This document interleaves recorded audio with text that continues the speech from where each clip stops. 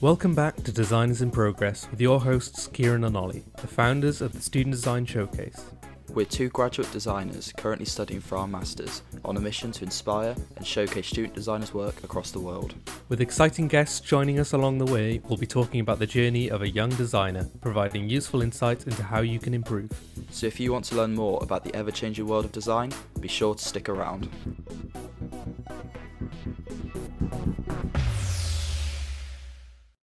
Hey guys, welcome back to Designers in Progress with Ollie and Kieran.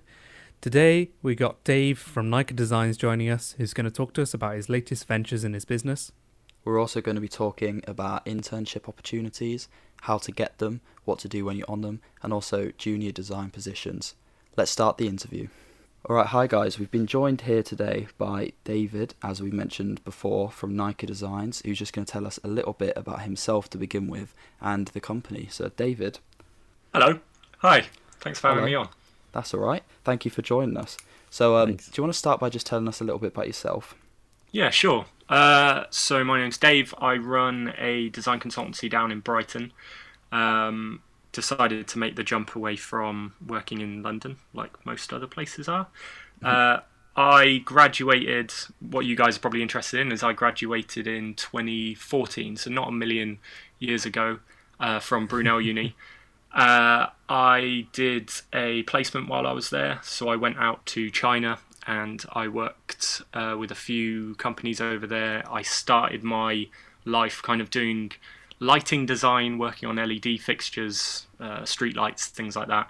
That's cool. And then post-uni did a kind of couple of contracts, decided to move away from London and then went into the consulting world, which I've been in ever since, and then set up Nika in late 2016. So we've been around for just about 4 years now. That's awesome. What sort of work do Nika get on with? So I've seen recently on your Instagram you've been doing a sort of soap hand sanitizer dispenser, obviously for the coronavirus. Yeah. Is it that sort of market which you've found it shifted to, or? It's a good question, and it's the $1 million one that I get asked by friends, family, new clients is, what do you guys do and what are you good at? The response to that is kind of that we specialise in not specialising, which I know is a difficult thing to grasp. The analogy I generally like to use is think of the design process maybe like Lego bricks. So. Yeah. You get given a set of Lego bricks. Each one in of itself is kind of fun but not super useful. But you can start building things when you get multiple Lego bricks together. And I would say the design process, at least as I see it, is kind of like you might have a 4-block red one, which is your, I'm getting too granular here, which is your concept generation, your sketching. You might have one which is CAD work, whatever, all of these hard skills. But it doesn't really matter what you start applying that to, whether someone comes at you with a medical product, whether someone comes at you with a bit of furniture. Generally speaking, unless you get into niche industries, you can start applying what you build with those Lego bricks. Exactly. Yeah, you've got the foundations to work around any sort of like design challenge that comes your way. Yeah, that makes sense. And the value then... I suppose it makes you more one specialised is stronger really then in the long run. Yeah.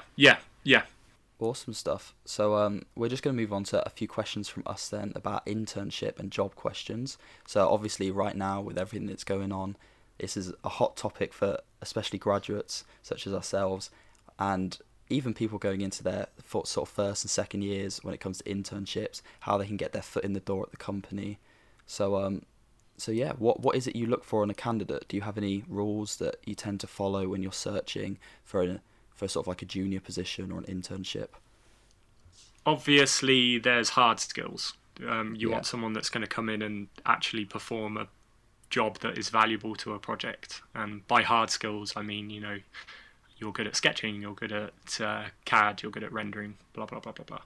But the thing, especially with the internships, but with junior designers as well, is we in the hiring business world are conscious of the lack of experience that you might have, and so it more comes down to personality, which I know is a difficult thing to Yeah. reconcile, and you can't change your personality. But it's more like exhibiting your personality. We're always looking for people who have willingness to learn is a huge thing, because you're going to be Definitely. learning a lot, and how quickly you can take that on board and start applying it is massive. A want to go outside your comfort zone, I would say, Yeah. is a pretty huge one. And how exactly would people sort of like demonstrate this to you? So if you were looking at someone, how would you know that they're that kind of person? It can come across in a few different ways. It can come across just in the we've all spoken to someone that lights Yeah. up when you talk to them about a topic. It doesn't matter what it is. It might be your grandma when she's talking about knitting something, or it might be your girlfriend when she says something lovely about, I don't know, whatever she's into. Everyone has the thing which makes their eyes glow, and you see it in someone, and you kind of want to see that. And I know this is an intangible, but you see it in people. No, You see this definitely. kind of they pick up the pace when they speak. They get excited about the proposition of going in this direction, and so and that comes with language. It comes with a having looked into what the industry actually is, Yeah. having some people that you look up to and quoting them and using them as people that you aspire to.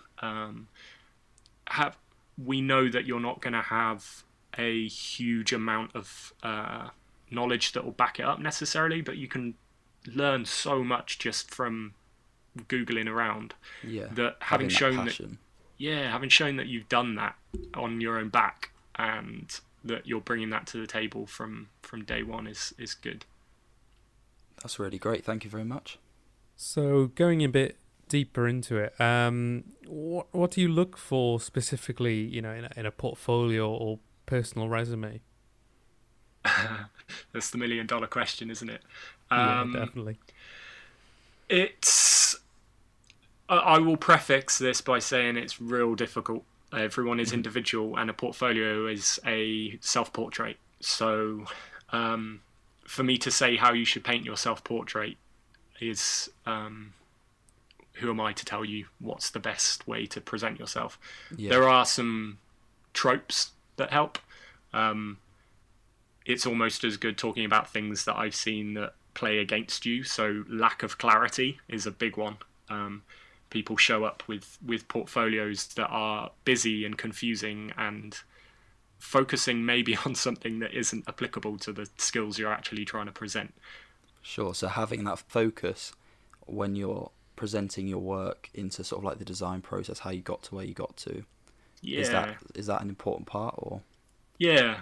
If I were to give you an example, quite a lot of people I see lean into a graphic design trope, Yeah. or a quirk, or something in the way they're communicating a page that has nothing to do with their skills, nothing to do with what they're actually trying to present. They just put a quirk into their graphic design because they think that's going to get them seen and noticed.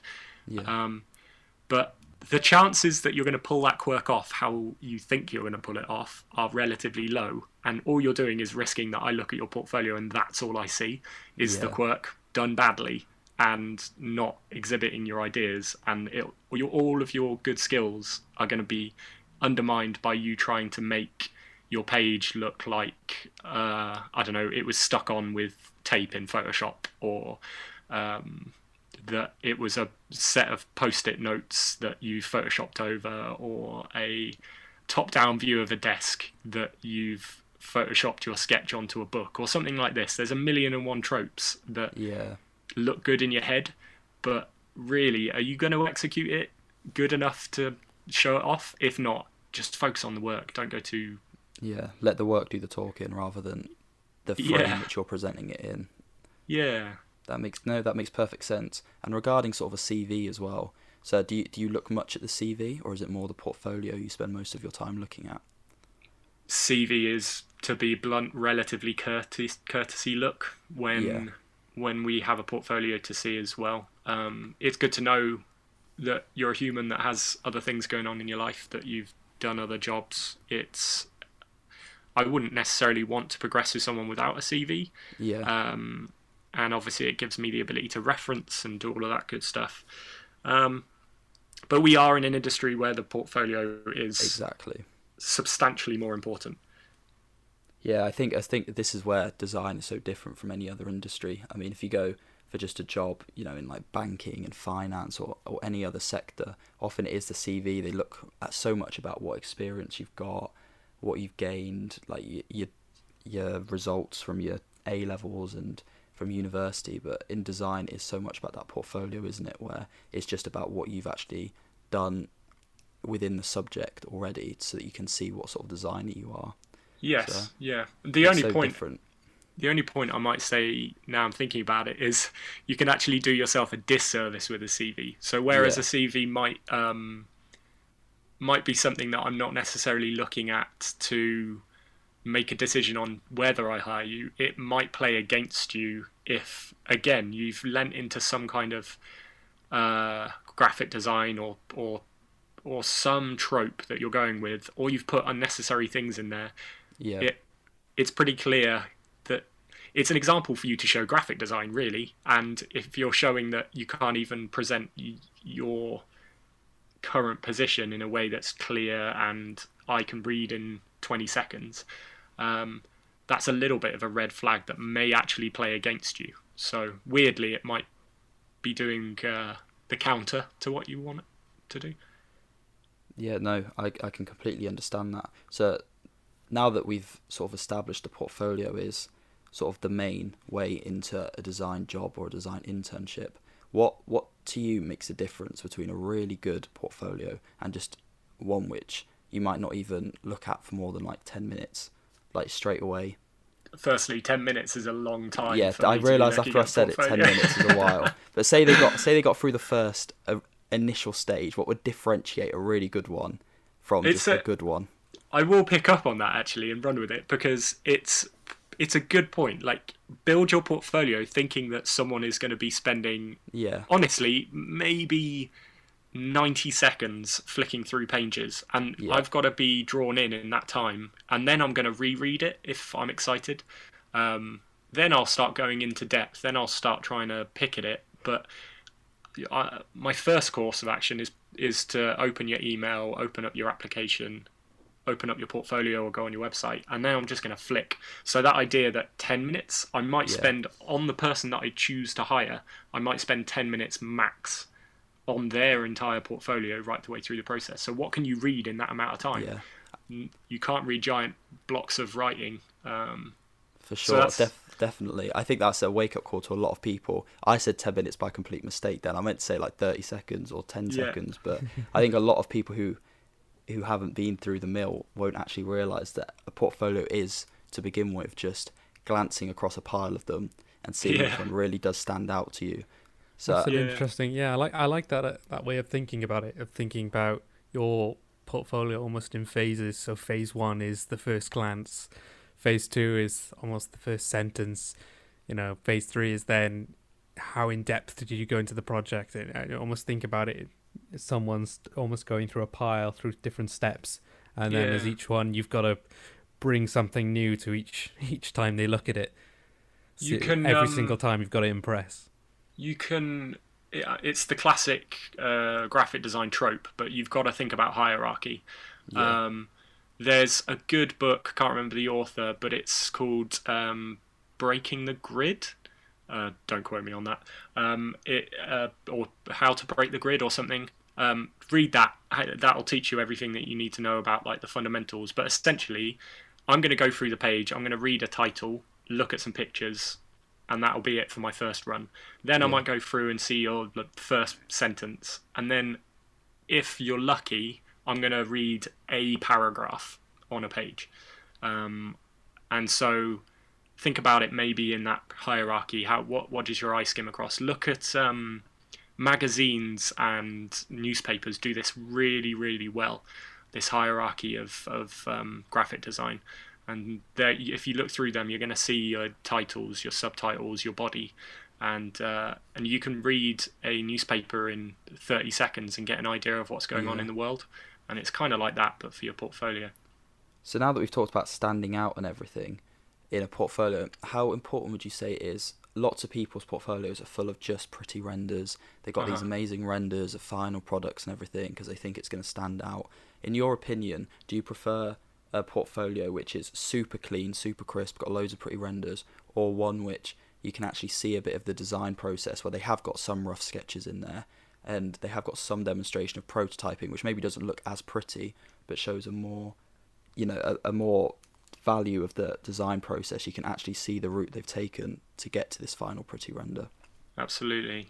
To be awkward here, I might say that the two are not polar opposites. You don't have to choose between the two of those things. The first thing I would say about this is you're probably pitching your portfolio. If it's to a company like mine or bigger ones, you're probably going to be pitching your portfolio to people who know about the design world, who maybe are likely going to be designers themselves, likely have Instagram presence, have a touchstone in what's going on in the world. So a bit like you guys will be able to, you can see through the haze of what is BS and what is real. We are geeking out on your projects with you. We are trying to see what's going on in between. And when you look at a render on Instagram, if you're in the design world, you can see how much has gone into that. Yeah. Definitely. And so if you can see it, then the people who are hiring you most definitely can. So obviously, by that metric, I want to see more depth. But I don't think this idea that showing prototypes, showing development work doesn't have to be beautiful or can't be presented well, that's a bit of a misnomer, at least in my opinion. You're going to need to learn how to extol the virtues of your design process and make your process sell. And if you can't do that, if you can't make a page of sketches or some pictures of prototypes working, or whatever, look good, like you can get a half decent camera, borrow one off a friend. It's all about lighting. You can do most of this with a phone camera, with an iPhone or whatever. You're better off buying a cheap light off Amazon for 30 quid than you are trying to buy good cameras. Sure. It's sometimes harder to try and do white wall photography with things. So just set up a little scene on a kitchen table or whatever that looks relatively clean. Get a good set of lights and take photos with your iPhone. And you also have the resource of all of YouTube and all of the internet to tell you how to make a 3-point lighting system, how to do this, that, or the other. I don't think the excuse that I can't make it look good is a good enough excuse to not put process into your portfolio. And if I'm not seeing process, if I'm not seeing the nitty-gritty and the depth behind a beautiful render, my first go-to impression is that there isn't that depth. And I might be wrong in that, but my assumption is this person hiding the fact that there is depth behind good renders. So prove to me that is wrong. Show me a beautiful render, draw me in, get my attention, and then wow me by proving that there is something behind that beautiful render. And that's when, if I get that feeling of surprise that, oh wow, there's this really pretty render and this person's got some thought going on behind it, that's when I'm going to sit back and go, okay, I'm going to read that second paragraph. I'm going to give this next page a little bit of a longer look. So I'd say that's pretty vital. I think some people can be quite nervous when it comes to obviously showing the process, and I know from personal experience that I'm quite embarrassed to show all of my work and all of the sketches that I've done. But actually, I think sort of the raw aspect of it really shows your creativity, and I think the more raw your sketches is and the less refined they are, kind of shows how wild and crazy you can go with your ideas and how far and extreme you can go with your modeling. And if it's just a bit of foam that's been, taped to something else, and you're showing the process of using it, and you're showing how almost you're trying to imagine, and obviously with the person who's reading your portfolio, how you're trying to get them to imagine with you what this could look like, then there's a certain skill with that as well. Yes, I would give a caveat to that line of thinking, which is that at an institutional level, when you're at uni or college, you're doing an apprenticeship, whatever kind of path you're taking to get to this point where you're looking to apply, you may be doing steps within your development process which you are box ticking for getting marks or going through Yeah. process, which absolutely no problem. Like that's part of the parcel of getting through into getting your degree. Look at everything that you're putting in your portfolio really critically now and say to yourself, what value does this bring to this project, to the development of this project? I don't I don't want to see a blue foam chunk that you've got in your hand telling me that you're doing ergonomics testing when I know for a fact that that blue piece of foam that you've sculpted into a handhold you did just to meet the requirements of an ergonomics professor at some point. It's kind of obvious in that sense, and I would say to yourself, look Yeah. at the project, imagine that you're being paid to develop that project, and would you really be putting that in? What is the valuable step by step, and get rid of the BS that might be part of the the requirement to get through as a uni student, and look at it as a Yeah. what's the shortest line from beginning to end that I actually would have taken, and then show me that. And It's, it's just to getting out of tack, that headspace, isn't it, of being a student and changing your headspace to being a professional. Like yeah, they're two yeah, separate. and to tack onto that, it's easy to fall into the trap of shoehorning in every skill set because you think it's necessary. You've gone to lectures or seminars where you're taught how to do hand sketching, and then you're working on Keyshot or whatever rendering software you use. You're doing CAD, blah blah blah blah. Blah. At the moment you've got these Lego bricks I was talking about earlier. You've got these all quite distinct in your head as these are the skills that I've learned. Blah blah blah. Some of those might not resonate with you as an individual. You might not resonate with doing sketching. That's a classic one. Some people come out of uni and they're just like, I'm not a great sketcher, but I feel the need because I was taught that that was part of quote unquote the process. I was taught that I should put sketching into my process to show what it's about, but I know I'm not very good at it and I don't aspire to be better at it. In which case, you don't have to put it in. You don't have to shoehorn every skill in, even if you don't feel confident in it. Put the stuff that you feel hot at, and make that front and center, because you might detract from the stuff that you're really powerful at by trying to be everything to everyone in every part of that development process. Kind of Yeah. see where I'm coming from? Yeah, I completely agree with that. I can see uh, how someone can easily, yeah, as you say, want to include everything and show all these amazing skills when actually, if you're not, if you're not good at it, don't worry, show off really who you are. And I suppose that comes off in their personality as well. What, you see in their portfolio who they are in person. If they're not great at sketching and then they go off and talk about their project and talk about these other amazing skills, obviously, which they didn't show off as much in their portfolio, I think they've let themselves down a bit. Whereas, if they can really show off those skills and then display it in their work, it adds up. Yeah, the more time you're spending sort of like not fake selling, but rather sort of like saying you're good at sketching, you enjoy sketching when really you don't, is less time you can then spend actually selling the skills you do have. So Yeah. you're kind of you're therefore underselling in other areas because you're having to compensate by trying to sell more in areas which actually you aren't that interested in.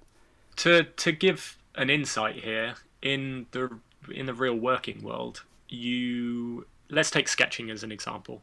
You're probably not going to sit there for 3 hours making a beautiful sketch of a concept before anyone's seen it, just because you can. You're probably going to go away and do something really rough and ready that you never want the world to see, but it's a stopgap towards a process which leads you on to something else.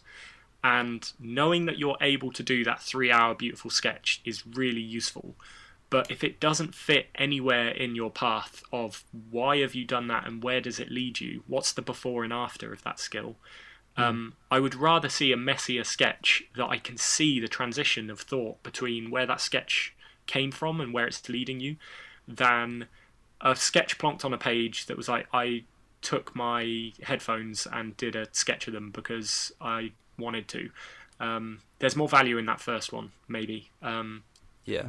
But I say all of this. This is the problem, and this is why right at the beginning of the conversation I was like, I'm trying to tell you how to draw your self-portrait. The problem with all of this is you need to understand where every place that you're applying, what value they're going to put on this stuff. So I'm saying all of this from the perspective of who Nika Design are. I'm saying it from the perspective of what I look at and what I care about. You might, unfortunately, if you're really proactive and you want to be that 5% better than everyone else, you might need to be willing to go into your portfolio and chop and change things depending on who you're talking or pitching to. So if you go to consultancy A, who is super concept heavy, who works on early development stuff, they want to see Photoshop rendering coming out of your ears, and they don't care if you know what a draft angle is, then you're going to need to pitch yourself slightly different. And if you're throwing a really wide net out to try and get yourself a job, which I think a lot of people are in the current climate, trying to just get an option, get an opportunity, you might need to be willing to have a couple of versions of your portfolio that you specifically shoot across to the right people. Yeah, just adapting yourself to the area and design in which you're trying to get the job in. That makes perfect sense. So going a bit deeper into your company then, so thinking about sort of new designers who start with you, so how would you start with them? You know, how would you almost initiate them into the business? You know, would you drop them straight in the deep end, or would you sort of ease them in a little with some easy work, or just getting the coffee? I'll answer this as a small business owner. But if you went and worked for your big company, your pears and your bananas, you're gonna find that those guys will have a tailored process that you're gonna walk down. They will put you through a 3-month kind of internship program where you're next to other people doing the same things. They're going to spy where you might be good at, and they're going to direct you. If you're going to a smaller business like my consultancy, for example, you're probably going to find that it will be more tailored specifically towards you. So it's more about a philosophy than it is about a specific thing that I might do, because I will chop and change projects as I'm seeing you work on them. So to answer your question, fundamentally, my premise is I give trust until it's proven that I shouldn't. So I will, from day one, trust that you will be working on this project and provide this output. I'm going to give you trust that you can time manage. I'm going to give you trust that what you showed me in your portfolio you're going to carry through. And until you prove to me that that isn't the case, I'm going to pile more weight on you to see in which direction do you start failing, in which direction do you start succeeding. So that's the kind of philosophy. It's all I would rather give you the freedom to make a mistake, and see how. I've forgotten where I heard that we. It's in our failures that we are we're most prevalent. You know, it's in the things that we are seen in the things that we fail more than we're seen in the things that we succeed. And so I can tell a lot more about someone in something that they dropped the ball on, and then how they deal with that dropped ball, than necessarily the fact that of course. Yeah, if I give you something that I know you're going to do and it's safe, then I'm never going to see where your limits are. I'm never going to see where your potential is. And we both want that. Everyone wants to be pushed here. You guys want to be pushed beyond what you currently know, and we as businesses want to get the most value out of you. So that's the kind of general philosophy I take.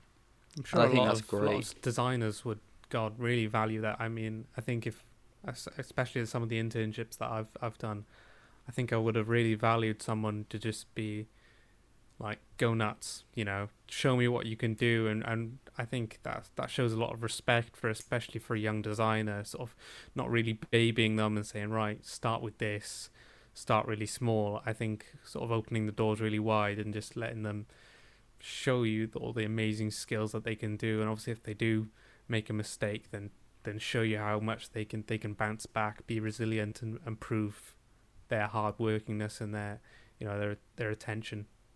Yeah, it's what I would say is always put in your mind here that it's advantageous to the place you're working at for you to do more than what you said you were going to do, and for you to do a better job.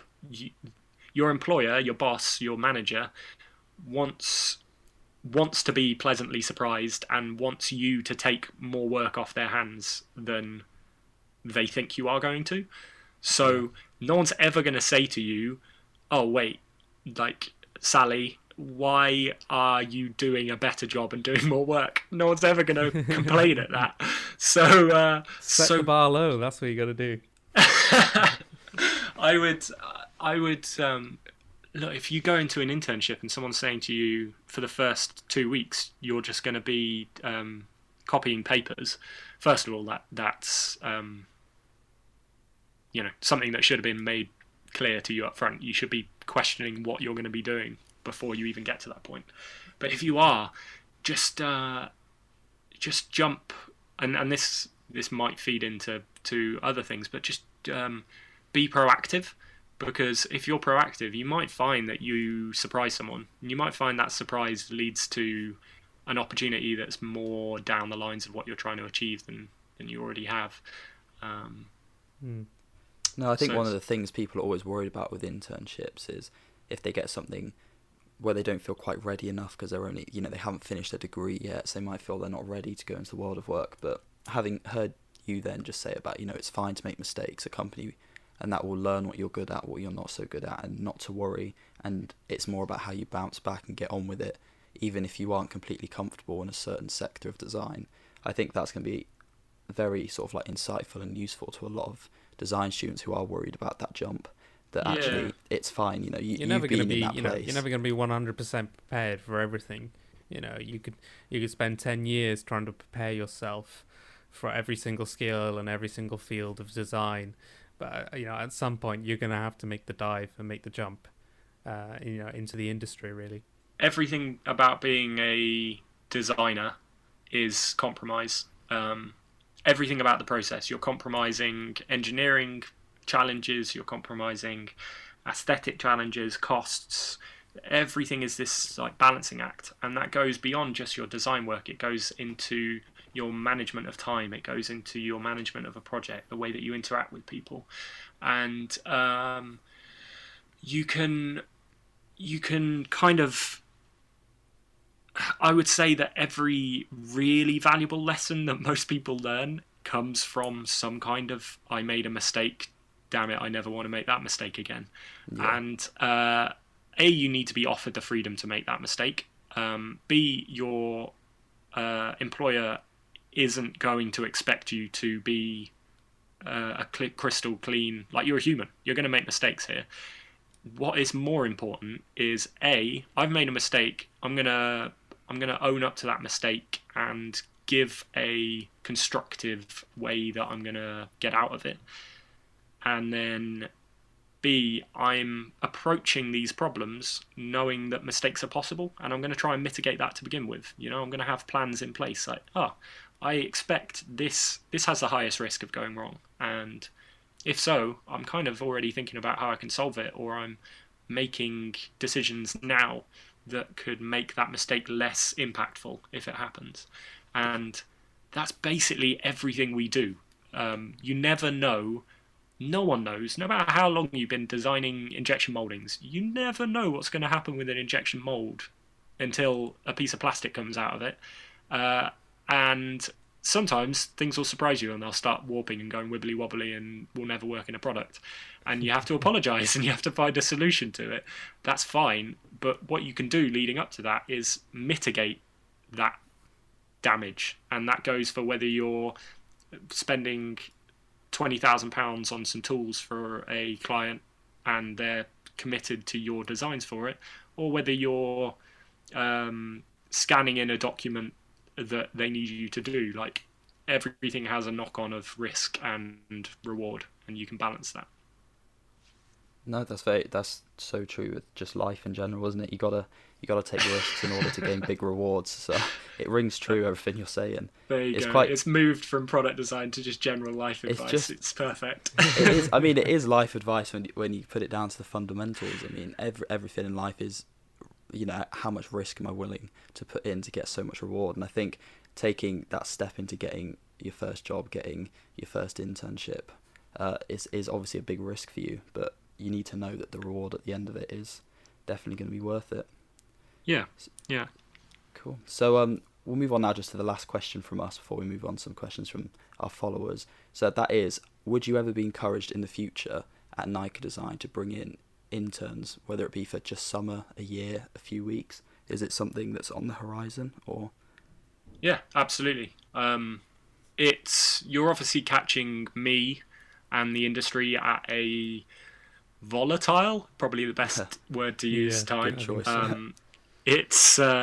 It's difficult. Everyone, and I'm making assumptions of every other business here, but from my client conversations, from talking to friends who own businesses and everything in between, we've all lost a huge ability to foreshadow what's going to be happening. So committing to I'm going to be doing this scheme every year for this amount of time isn't really a possibility. No, But of course. The idea of bringing in people for a given amount of time is absolutely on the horizon. It's a matter of who, for how long, what's the investment from my perspective. Do I see a payout, either in terms of it makes me happy, or is there an actual payout in the fact that it brings something to the business? These are all things that we have to judge when we offer these positions. But yes, long story short, we have that opportunity. That's absolutely brilliant. No, thank you so much for answering our questions. So now we're going to be moving on to some questions from you guys, our followers. So we've got a question here from JTS Designs, who's asking, what's the best advice for trying to find an internship? It's a good question, and I don't think there's a nice, simple, here's a golden bullet for you to find a place. I guess being bold is a pretty good response. Ask if you can contact someone, go on LinkedIn or whatever. We've got the joy of just being able to Google and LinkedIn search and email people, and ask if you can buy someone a coffee. Just say to them, can I grab you for 10 minutes and buy you a coffee? And maybe approach the question of wanting to get an internship more from the perspective of, hey, I'm this young, excited designer who's really amazing. Will you give me an opportunity to just talk about me in the business and where I want to go, and focus it on that line rather than, hey, I want a job.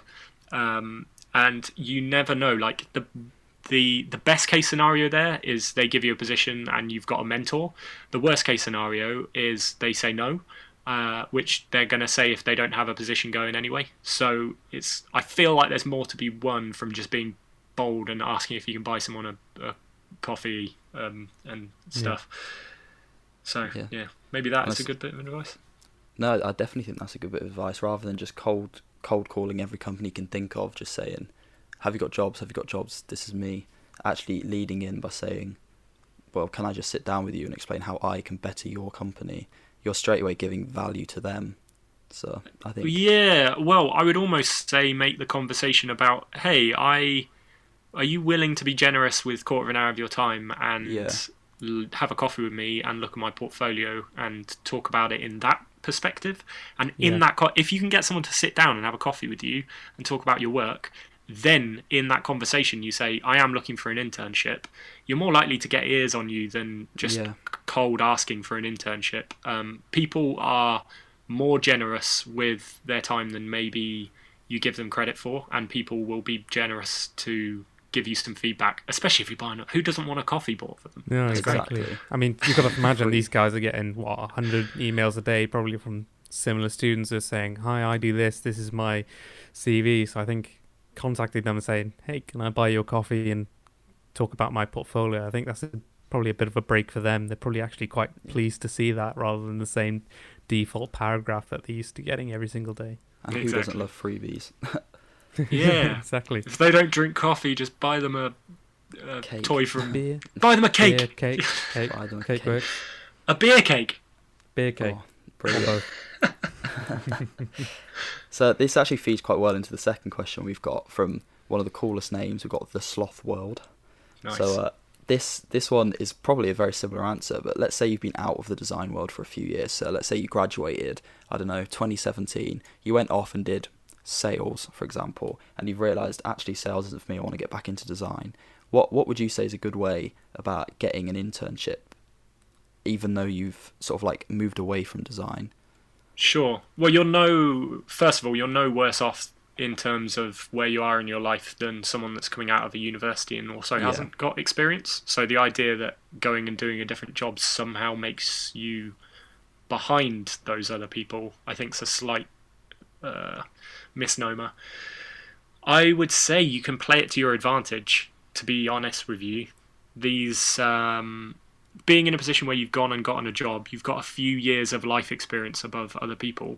You're going to be more mature. You're probably going to have more experiences than you give yourself credit for. You're going to be better at managing your time, your life. Just go into it with that maturity and be honest and just say, look, I tried this. It wasn't for me, but you know what?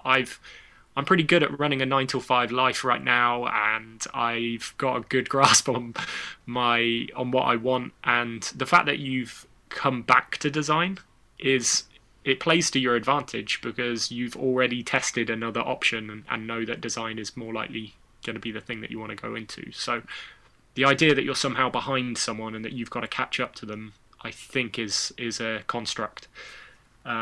It just means that you might need to put a bit more of your own time, and I think this is the problem with the design world in general, is the amount of untrackable, unpaid amount of time that you're going to be spending doing stuff like building a portfolio, doing a personal project.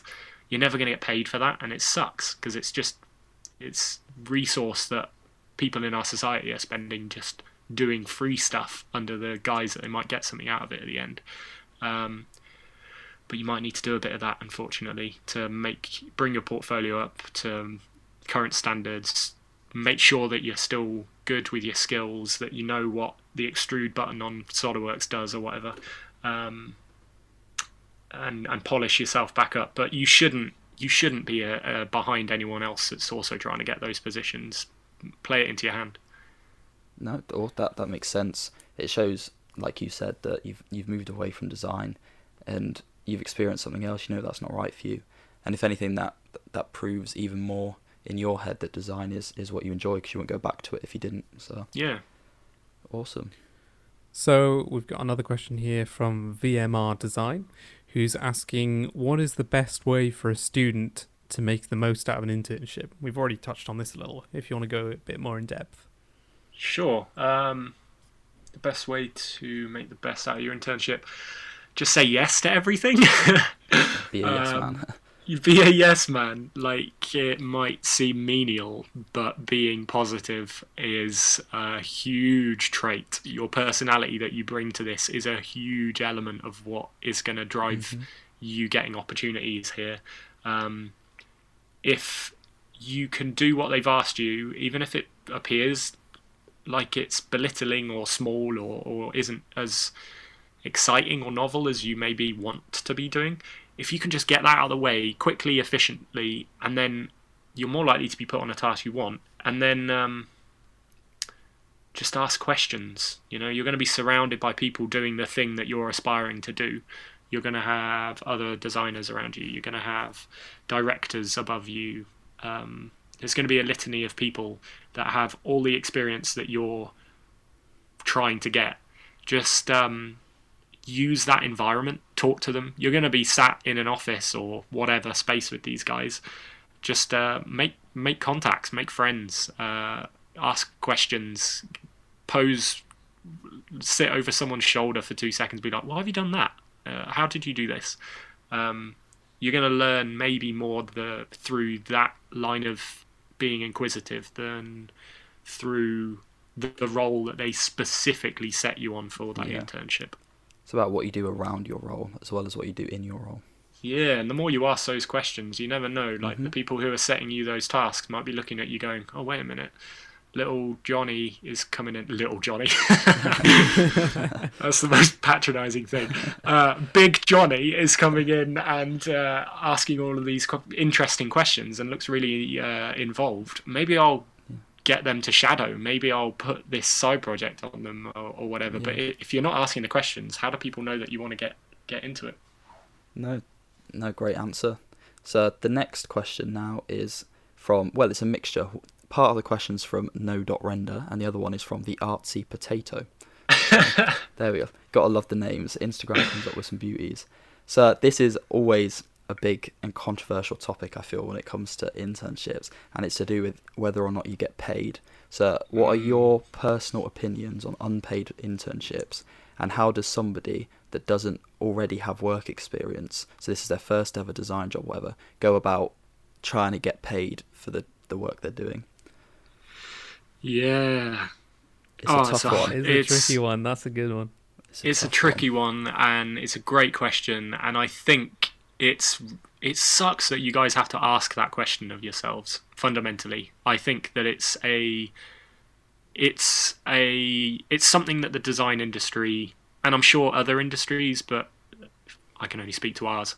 I think the design industry needs to have a hard look at itself and, to be honest, feel ashamed that we're in a position that that people are giving away their time for free.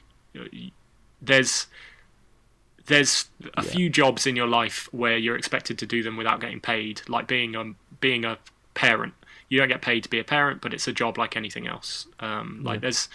If you look at the resource that you put out in your life, you've the fact that you go into offering someone value and they're not, it feels disrespectful to me.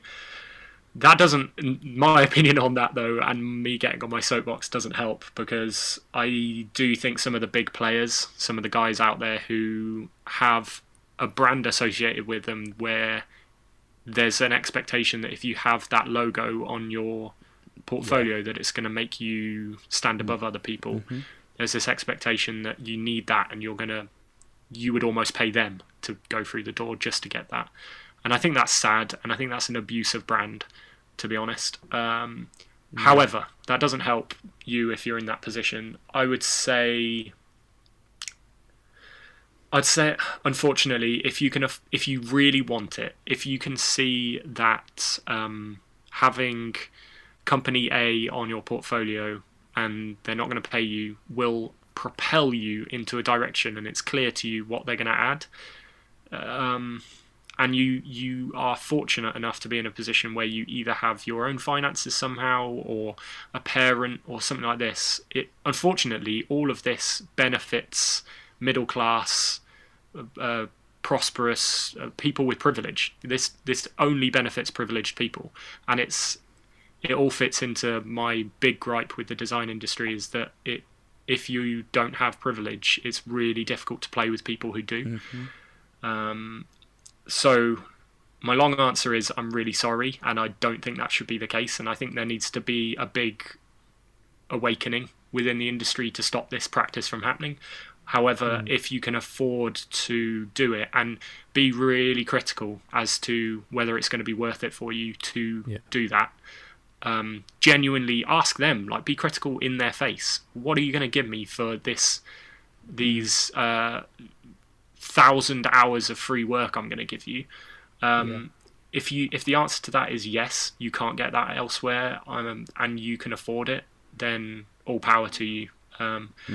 If you can't, you can get that with someone else who will pay you. You can get those hard skills somewhere else. It just won't be attached to the brand that might excite you. Yeah, I think for things like 8-week internships or 8-week work placements, I can understand sometimes if they don't pay you. on some occasions if it is just a short little one and you are gaining loads in those 8 weeks. But I personally feel if you're going for a year somewhere and you're putting a year's worth of your life into a company and they're not paying you for it. No, I think there's an element here where you kind of, again, this is super difficult for me to try and say this to you guys because you want to get the best career start, and if that means not taking an opportunity, I totally understand it. But there's a part of all of this which is valuing yourself. Exactly. And you are valuable. You bring a novel way of thinking. You bring excitement and youth and opportunity. That has a value associated with it, and you should value yourself for that. I would say, in terms of asking, I think that question at the end was about how do you negotiate and how do you ask for money. So it was how, if you've been out, just trying to find it, how does one with no prior work experience go about negotiating payments? So it's your first ever internship, you've got nothing to fall back on, no references to prove that you are who you say you are. Like, how do you then go forwards? The thing I would say here is don't let the fear of money conversations get in the way of you having those conversations. You are exponentially more scared of talking about money than the person who you're talking to. It's their job to talk about money. They already have a figure in their head before they even talk to you. They've had this conversation 20 times. You're the sticking point. This is in your head that fear is coming from.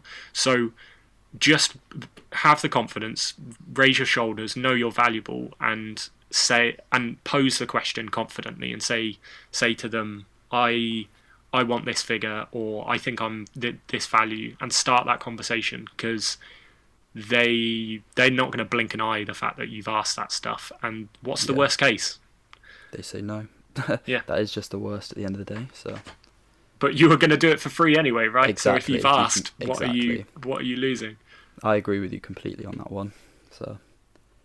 So our last question, which I think is actually a perfect question to end on, and is something that I think nearly all young designers are worried about, is, does your college matter? So for those in the UK, does your university matter? And I'm assuming linking obviously to your personal resume and obviously having that big name on your resume. Sure. On the face of it, no, I don't care where you've come from. That might sound really blunt, but I don't care if you learn all of your skills sitting in a shoebox in your room for 2 years. If you've got the skills, that's what matters. If you've got the personality, that's what matters, not where you've come from. Now, that is on the face of it. Yeah. There are intangibles that these institutions give you, and they are not unsurmountable. You can get these in other places, and just because you've got that name associated with you, it does not beget you the benefits that these have. But you maybe have a step up in stuff like networking, and who you're surrounded by. So you might come out of uni with a bunch of mates or a bunch of people who are above you in year groups. You might be preceded by other people who are going to go on to run places. You might have lecturers who have ins with certain industries. It's hard to get around that networking thing, but if you're the right personality, you're going to be pushing that stuff no matter where you've gone, if you've even gone to an institution. And then I guess the other thing they've got is like facilities and resources. If your uni only has one rep rap and you want to do a 3D print, but you're sat in a queue of 60 people all trying to print ridiculously large objects, that's a hard pill to swallow. And FYI, everyone's buying 3D printers. It's madness how many people own 3D printers. You get those little desktop ones for like £300 now. So it is nuts that the number of people I see coming out of uni now. I'd say it was the majority were coming out of uni with their own 3D printers. They're pretty funky stuff. I'm a big 3D printer follower. They are brilliant machines. Wow. See, you're one of them. You're one of the I people am that one has of a them. million 3D Oliver printers. is one of them. Oh, Fair enough. If you never went to uni or college and you were sat in your bedroom for 2 years learning all of this from, let's face it, everything that we learned at uni, most of what, I went to Brunel, and I know there's an aura associated with that, if there is. You learn half of your skills not from sitting in a lecture hall. They don't teach you how to surface model on SolidWorks. They might be a project on it, but that's not how you learn it. You learn it by doing it, and anyone can do it. Anyone can be canny and use intuition and get on their own path towards learning this stuff if you're the right personality, and that speaks when you see a portfolio. So it doesn't matter, but it can matter it's easier to do those things when you have those high grade institutions, but it doesn't stop you. Brilliant stuff. I think that's a really good place to end on. I think we've covered almost everything which you can think of when it comes to portfolios, CVs, what you should be doing in internships. We've covered payments. I think overall it's been very insightful, and we massively thank you for your time. It's more than all right. I expect to receive a litany of incredible applications now. Your inbox is gonna be full of student applications now. Yeah, I look forward to it. No, truly, it's a pleasure to chat to you guys, and I think what you're doing's great. So look forward to seeing where you go and where your listeners go. It's an exciting time. Amazing stuff. Thank you so much for being on this with us. No problem. Cheers, guys. So on next week's episode, we're joined by Branding Harry, who's going to show us how to turn your simple Instagram into an amazing design account which can be found by millions of companies. See you next week. Thanks for listening to our latest podcast. You can find more episodes on Apple Music, Spotify, Anchor or YouTube. Make sure to check out our Instagram @Student Design Showcase, where we share the best student design work from around the world alongside helpful daily tutorials.